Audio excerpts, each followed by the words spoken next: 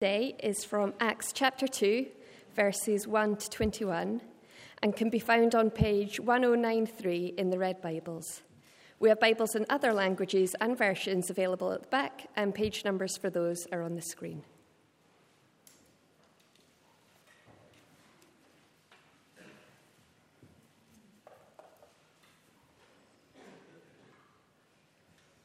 When the day of Pentecost came, they were all together in one place. Suddenly, a sound like the blowing of a violent wind came from heaven and filled the whole house where they were sitting. They saw what seemed to be tongues of fire that separated and came to rest on each of them. All of them were filled with the Holy Spirit and began to speak in other tongues as the Spirit enabled them. Now there were staying in Jerusalem God-fearing Jews from every nation under heaven. When they heard this sound, a crowd came together in bewilderment because each one heard their own language being spoken. Utterly amazed, they asked, "Aren't all of these who are speaking Galileans? Then how is it that each of us hears them in our own native language? Parthians, Medes and Elamites, residents of Mesopotamia, Judea and Cappadocia, Pontus and Asia, Phrygia and Pamphylia, Egypt and the parts of Libya near Cyrene, visitors from Rome, both Jews and converts to Judaism, Cretans and Arabs. We hear them declaring the wonders of God in our own tongues." Amazed and perplexed, they asked one another, "What does this mean?" Some, however, made fun of them and said, "They have had too much wine." Then Peter stood up with the 11, raised his voice, and addressed the crowd. "Fellow Jews and all of you who live in Jerusalem, let me explain this to you. Listen carefully to what I say. These people are not drunk, as you suppose. It's only 9 a.m. No, this is what was spoken by the prophet Joel. In the last days, God says, "I will pour out my spirit on all people. Your sons and daughters will prophesy. Your young men will see visions. Your old men will dream dreams. Even on my servants, both men and women, I will pour out my spirit in those days, and they will prophesy. I will show wonders in the heavens above and signs on the earth below, blood and fire and billows of smoke. The sun will be turned to darkness and the moon to blood before the coming of the great and glorious day of the Lord. And everyone who calls on the name of the Lord will be saved." This is the word of the Lord. Thanks be to God. Well, Hannah, thank you very much for that reading. I think she did a really good job on all those places. And we'll have to give you the genealogy in Matthew next as your final test of outstanding reading. Thank you. Let's pray together, shall we? And ask for the Lord's help. Lord God, we pray that we might glorify the Lord Jesus and that both he and you may pour out your Spirit upon us, that we might hear your word and respond in faith and in love and in obedience, so that we might honor the Lord Jesus. Lord, teach us from this passage, we pray, in your name. Amen. Well, please turn to reach the city, and many thanks to, we have Aaron Coey often does our graphics for us, and he's reached this one particularly, and it's a fascinating one. And I don't want you to look at it too much, but you kind of wonder, what are the couple at the bottom left talking about? You know, there's something going on there, isn't there? But this is a street scene in a city, and we're thinking about reaching the city. And Acts 2 is all about the Spirit of God falling on God's people in Jerusalem, in this particular place. And this is where the birth of the church happens, here. And the place of Jerusalem is significant. We're thinking in the next three Sundays about Jerusalem, Philippi, and then I did mention Rome, but I think we're going to end up in Athens. We can't skip over Athens, so I'll save Rome for next year. Come back and do that. But you notice when you look at your passport, it says your place of birth, doesn't it? It says where you were born. Mine, unfortunately, says Barnstaple, Devon. all these years and you thought I was born in Wales. Well, I was born in England. We couldn't get across the border in time, my Welsh parents, and they were rushing across, and we just made it as far as Barnstable and then had to have the baby. So there you are. That's where I was born. But it's important to understand as a Christian that, how were we born? I mean, where were we born? How did it happen? And what were we born for? These are the questions that kind of come out of Acts 2. As you look at the birth of our birth as a church, as a New Testament church, as we see it, it'll help us to know what we're about, what we're for, what's in our DNA, as it were. So let's turn to Acts 2, and I've got just 3 things to say. Where were we born? We were born, well, it says Jerusalem, but Acts is linked to Luke's Gospel. Luke, Acts, same person wrote them, same author. And at the end of Luke's Gospel, Jesus says to the disciples, before the Spirit had come, he says, I want you to stay in the city. I want you to stay in Jerusalem until you're clothed with power from on high. That's just an interesting thing, isn't it? Don't go to Galilee. Stay in Jerusalem. Whatever's going to happen, the pouring out of the Spirit needs to happen in Jerusalem. And I've just been puzzling about that. It's not a sort of thing that we often think about when we come to Acts 2. We think about the Spirit, and rightly so, we'll arrive there soon. But out of Jerusalem, the Christian church comes out of the Jewish people. You see, it's the New Testament is the extension of the Old Testament. Christ is promised in the Old Testament, and the true people of God, the true inheritors of all the promises, are in fact the Christian church. It's a striking thing to say. I was listening to a rabbi this week in the city centre, and it was very, very interesting talk actually about Auschwitz, which was very moving. But I couldn't help thinking, where we started was in the Jewish people. That's where we started. And how we understand ourselves starts way back in Genesis as we go through the Old Testament. Now, of course, the other reason for Jerusalem is that where Jesus was crucified and where he was raised from the dead. But there's something important that you need to know about the book of Acts. And it's this, that Jerusalem may be the source of the Christian church, but it's not the goal. So it starts in Jerusalem, but it finishes in Rome. And Rome is the ends of the earth. If you look at Jesus at the end of Luke, you'll see Jesus was talking about Moses and the prophets in Jerusalem. When you go to the end of the book of Acts, you see that Paul is speaking about Moses and the prophets, the same message, but he's doing it now in Rome. And Rome was seen as the ends of the earth. So do you see, this is really important. You're kind of wondering what I'm going on about, aren't you, at the moment? Where's he going with this? Well, this is where I'm going, in case you were wondering. You were born into a movement, right? You were not born, as it were, to stay in Jerusalem. You were born into a movement.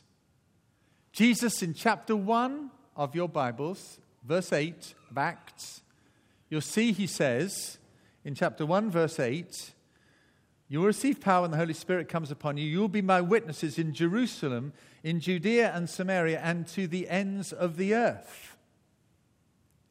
You were born into a movement. You'll always be people of the book, the Old Testament prophets and the New Testament prophets, as Paul was still speaking from that. But you were meant to go outwards with this message, with this gospel. And here's the thing, you're only happy if you do. You're only happy if you go outwards with it. If you're kind of like, if you're always retreating inwards, you'll never feel fulfilled as a Christian, because you were born to go out. You see? That's what this place of birth tells you. It starts in Jerusalem, but it ends up in Rome, and Jerusalem loses its significance. Hardly gets mentioned. By the end, it doesn't. And this movement that's meant to go out is meant to be a movement of blessing as well. If you go to the end of Acts 2, I know this sounds a little bit like an essay at the moment on Jerusalem, but stay with me for the moment. If you go to the end of Acts chapter 2, you'll see a heading, the fellowship of believers, and you read verse 42. What was this movement like when the Spirit came upon them? What a fabulous, what a beautiful community this is. In Acts 2, they devoted themselves to the apostles' teaching and to fellowship, breaking of bread and prayer. Everybody was filled with awe. Many wonders and signs performed by the apostles. All the believers were together. They had everything in common. They sold property and possessions to give to anyone who had need. Every day they continued to meet in the temple courts. They broke bread in their homes. They ate together with glad and sincere hearts, praising God and enjoying the favor of all the people. And the Lord added to their number daily those who were being saved. Now, the people of Israel were meant to be, still attached here, the people of Israel were in Genesis 12, again, stay with me, God said to Abraham, I want you to go, I want you to be on a journey, and I'm going to bless you, and you're going to be a blessing to all the nations. And this is how this blessing is going to happen. The Holy Spirit comes upon these people, and this is this beautiful community. It's a challenging community, actually, but it's an open-handedness in this community. They're not tied to stuff. They're willing to give it away. There's an open-heartedness to people. And they had favor with all the people. They were a blessing. And this group of people were meant to go and build communities beyond Jerusalem into Samaria, Judea, Samaria, and to the ends of the earth. And it was those communities that were going to be the blessing. They were going to carry on the blessing of Abraham to the world. That's why we do reach the city, you see. That's why there's this sort of outward movement. On the day of Pentecost, there was a pilgrimage into Jerusalem. People came to Jerusalem from all these countries that Hannah read out for you there. But after Acts 2, it's not centripetal, it's centrifugal. It's going out. And you're only happy if you're looking outwards. I'm not saying you've got to move. I'm not saying you've got to be part of a church plant or anything like that. I'm saying it's just your attitude has to be outward. Always, where are we going to spread this message? That will really help Platt as a church. To have that.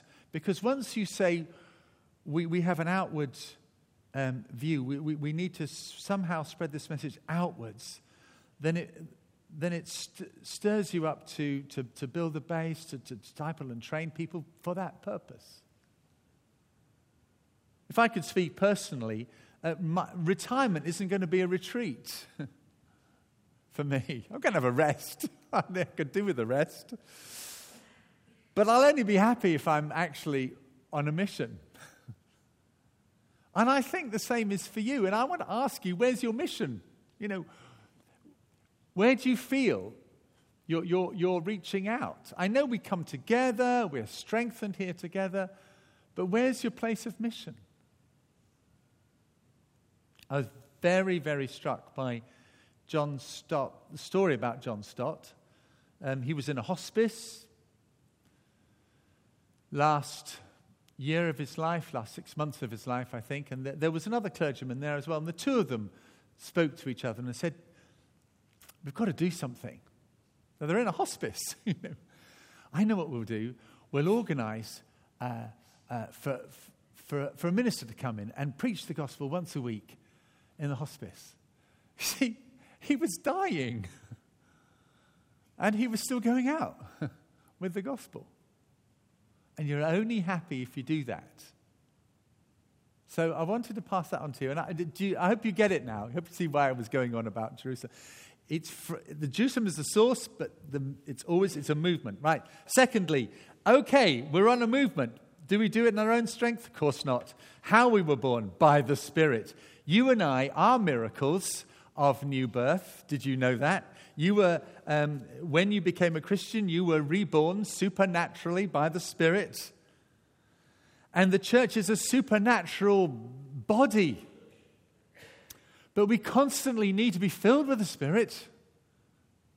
I mean, that's who we are. How we were born. We were born by the Spirit with outside help, but we constantly need that refilling. I love this fact that something comes to us from outside.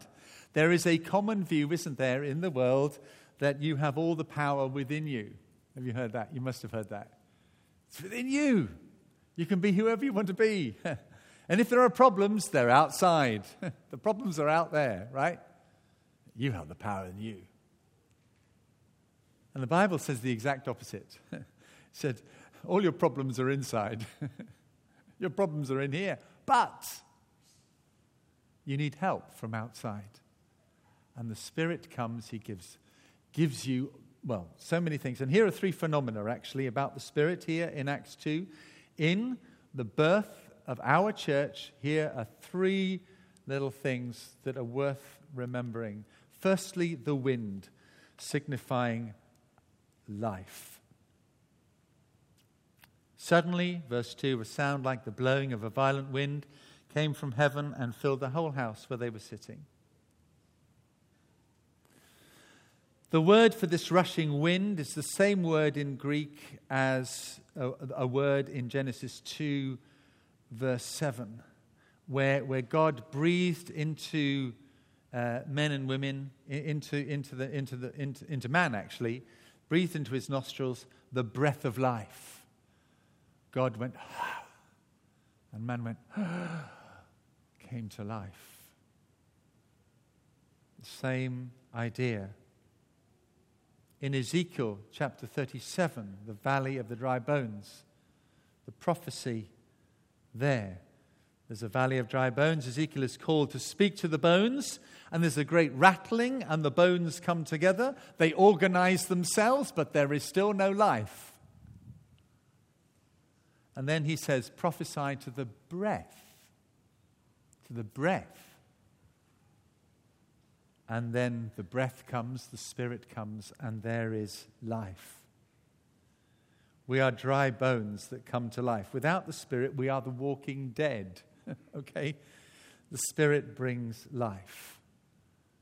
It's the only reason you can do anything is in the power of the Spirit. Therefore, pray to be filled with the Spirit. Secondly, fire, signifying purity. The presence of God in our midst and in our lives is no little danger. It should make you tremble.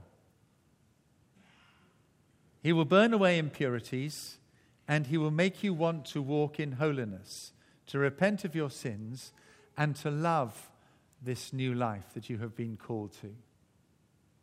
John Piper says that nobody sins out of duty. We sin, that is, we disobey God, because we love sin more than God's holiness. But you are a new person now. You have been born into a new life. And so the Spirit is encouraging you to be who you really are in Christ. And the third phenomena is speech. Speech. They spoke. Ministry. Tongues. Languages. Not the same as the tongues in 1 Corinthians 14. That's slightly different. These are Galileans speaking the native languages of the world. Wonderfully read out by Hannah. And declaring God's glory. And notice they were filled, verse 4, and they spoke. They filled in chapter 4, verse 8. They filled and they spoke. We want to tell people about Christ.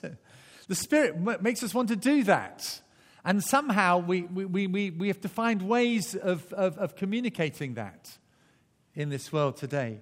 But that's who we are. That's what we were made to do. And how excited do you get when you have a chance to say something about Jesus? How excited do you get? You get very excited, don't you? I mean, just see it in people. Guess what? I had a chance to speak about Jesus with somebody. I want you to see here's an interesting fact that it was preached in every language at once. And that's it's been suggested this was deliberate, all these languages going on at the same time. No one language, no one culture has precedence over any other culture.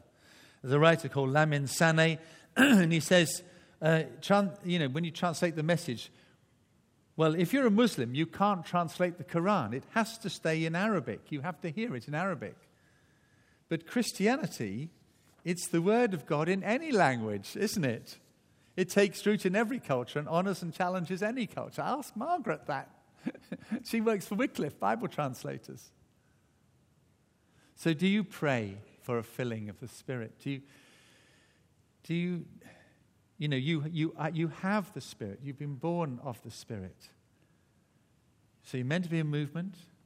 It's the Spirit that will help you do that. And so I think it's right to keep praying, Lord, help me to be who I'm meant to be. Help me to keep in step with the Spirit. Why were you born? To declare the universal lordship of Jesus. The Holy Spirit comes upon the people of God, and what happens in the rest of Acts 2 is a sermon. Now, not everybody preaches sermons, of course not, but we are meant to declare the lordship of Christ. And his sermon ends over the page, verse 34, where he quotes, I think, Psalm 110, and Peter quotes that and says, "The Lord said to my Lord, sit at my right hand until I make your enemies a footstool for your feet." And then he goes on to say, "Let me tell you, let all Israel be assured that God has made this Jesus who was crucified and who was raised, he has made him Lord and Messiah, Lord and Christ." And that is a universal claim of lordship over all peoples, over all people groups, all over the world. And of course, the story goes on that the people repent. They do what Peter says. They repent and they're forgiven and they're filled again, which is how we are filled with the Spirit, repenting, believing again, filled with the Spirit. But this claim, it's a universal claim, and it's dynamite, and it's very awkward politically. It's enormously awkward. But Jesus is not somebody who makes your life better. He is the man, he is the tops, and every time you can acknowledge him in some way, you are declaring that you belong to him and that your allegiance is to him rather than to the human city in which you live. And in that way you will be a blessing. That's how you break away, as it were, from your allegiance to this human city. It's by saying, "Well, I'm a Christian. I believe Jesus, is the Lord of all. I'm a Christian. Can't help being who I am, but that's who I am." When you do that, that's where the break comes. That's where the courage comes. But that's what needs to happen. Every time we do that, we declare that we belong to him and we find our home in him. It was really difficult for the early Christians, and as you read through the book of Acts and as we read through, it wasn't just the Jewish leaders that objected to this. Ultimately, it was the Roman leaders, and it became very difficult. But to acknowledge that Christ is your King and to submit to him is really like coming home again. It's really like saying, "I know who I belong to now. This is who I belong to. I ain't going to move from here. This is where I stand." And there's a lovely, lovely freedom in that. It's that you've discovered your heavenly city, your heavenly home. And I'm going to finish with that in a way. Here are three things about the early church in Jerusalem that's worth noting. They were born into a movement. Jesus wept over the old Jerusalem because they didn't acknowledge him as king. They didn't know the time of their visitation. And so Jerusalem wasn't the light to the world that they were meant to be. But we, as Christians, are meant to be that light to the world, and we're a movement. And Christianity is like riding a bicycle. If you go forward, you're fine, but if you stop, you fall off. You've just got to keep going forward. And as a church, you've got to keep going forward. And as an individual, going for Christ, going forward in the faith. You're part of a movement, called to be a blessing, filled with the Spirit, having the favor of the people, keeping in step with the Spirit. Be a blessing to the community around you. That's who you're meant to be. And then finally, you were born into a heavenly home. In the book of Revelation, right at the end, you discover that the heavenly city is called Jerusalem. But it's the Jerusalem from above. And that's where you belong now. And having that sort of decisiveness about who you are and about where you belong, in that, all the blessings and all the security that we sang about in that song just before come about. I don't know if I've got the words to that hymn. Have you got the words there? That would be great. These are lovely. This is, the Lord is my salvation, and I will not fear when darkness falls. His strength will help me scale these walls. I'll see the dawn of the rising sun. The Lord is my salvation. In times of waiting, times of need, when I know loss, when I'm weak, I know His grace will renew these days. The Lord is my salvation. And when I reach this final day, He will not leave me in the grave, but I will rise. He will call me where? Home. That's where I belong. The Lord is my salvation. That's where I belong. He's my refuge. He's my strong tower. And that's where you find your distinctiveness. And that's how you can be a blessing to the city in which you live, filled with the power of the Spirit, part of a movement that's reaching out to the ends of the earth. It's a fabulous vision. And it all begins when the church was born. Right at where the church was born. So this is your DNA. From Jerusalem to the ends of the earth, born by the power of the Spirit. You're supernatural, that's who you are. Honoring Jesus Christ so that He is your home. Any church that does that, it's going to be a living church. It's going to be a great church. I'd like to be part of that church. Let's pray. Lord, we pray that You would help us rediscover ourselves this morning. We're on a mission. We're on a movement.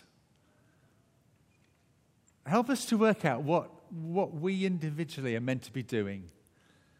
And Lord, it's not necessarily that we have to move house or move church or move anything like that, but we have to move outwards. Help us to be that part of that movement. And Lord, this morning as we've heard of the gift of the Spirit, Lord, we pray,